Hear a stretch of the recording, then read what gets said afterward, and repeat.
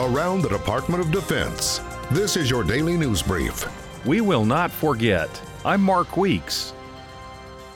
President Trump spoke at the Pentagon during a ceremony marking the 18th anniversary of the 9/11 terrorist attacks on the nation to remember those lost on that day. Today, our nation honors and mourns the nearly 3,000 lives that were stolen from us on September 11th, 2001.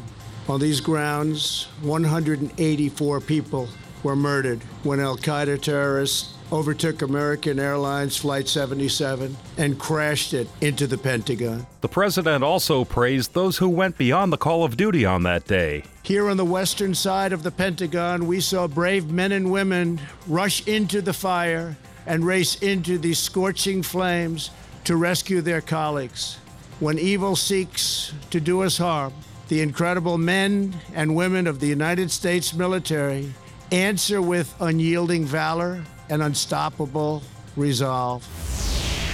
Defense Secretary Dr. Mark Esper also spoke at the Pentagon 9/11 Memorial and said most of us recall exactly where we were when our nation was under attack. A number of you were present in this very building when Flight 77 crashed through its concrete walls. We remember the stories of our fellow Americans who chose to run toward the smoke and fire to save others. And we remember our soldiers, sailors, airmen, and Marines who brought justice to those responsible. The Secretary said that as time passes and the details of that day fade, we must ensure the memories of the departed do not. This memorial, where we gather for today's ceremony, stands as an enduring testament to remember them, to honor them, to recall their sacrifice. But also, it inspires future generations to serve in defense of our great nation.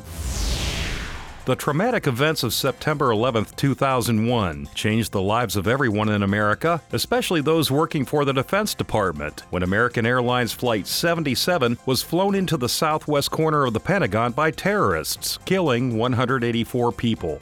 The Pentagon has since rebuilt, and an important addition to the grounds is the National 9/11 Pentagon Memorial honoring those who were lost. The $22 million memorial sits on 2 acres of land right outside where the jetliner struck and includes 184 memorial benches dedicated to each of the victims and a memorial chapel. The memorial and chapel are open to the public, and while there are no official guided tours, there are guides on the grounds to give out information, as well as a 24-minute audio tour.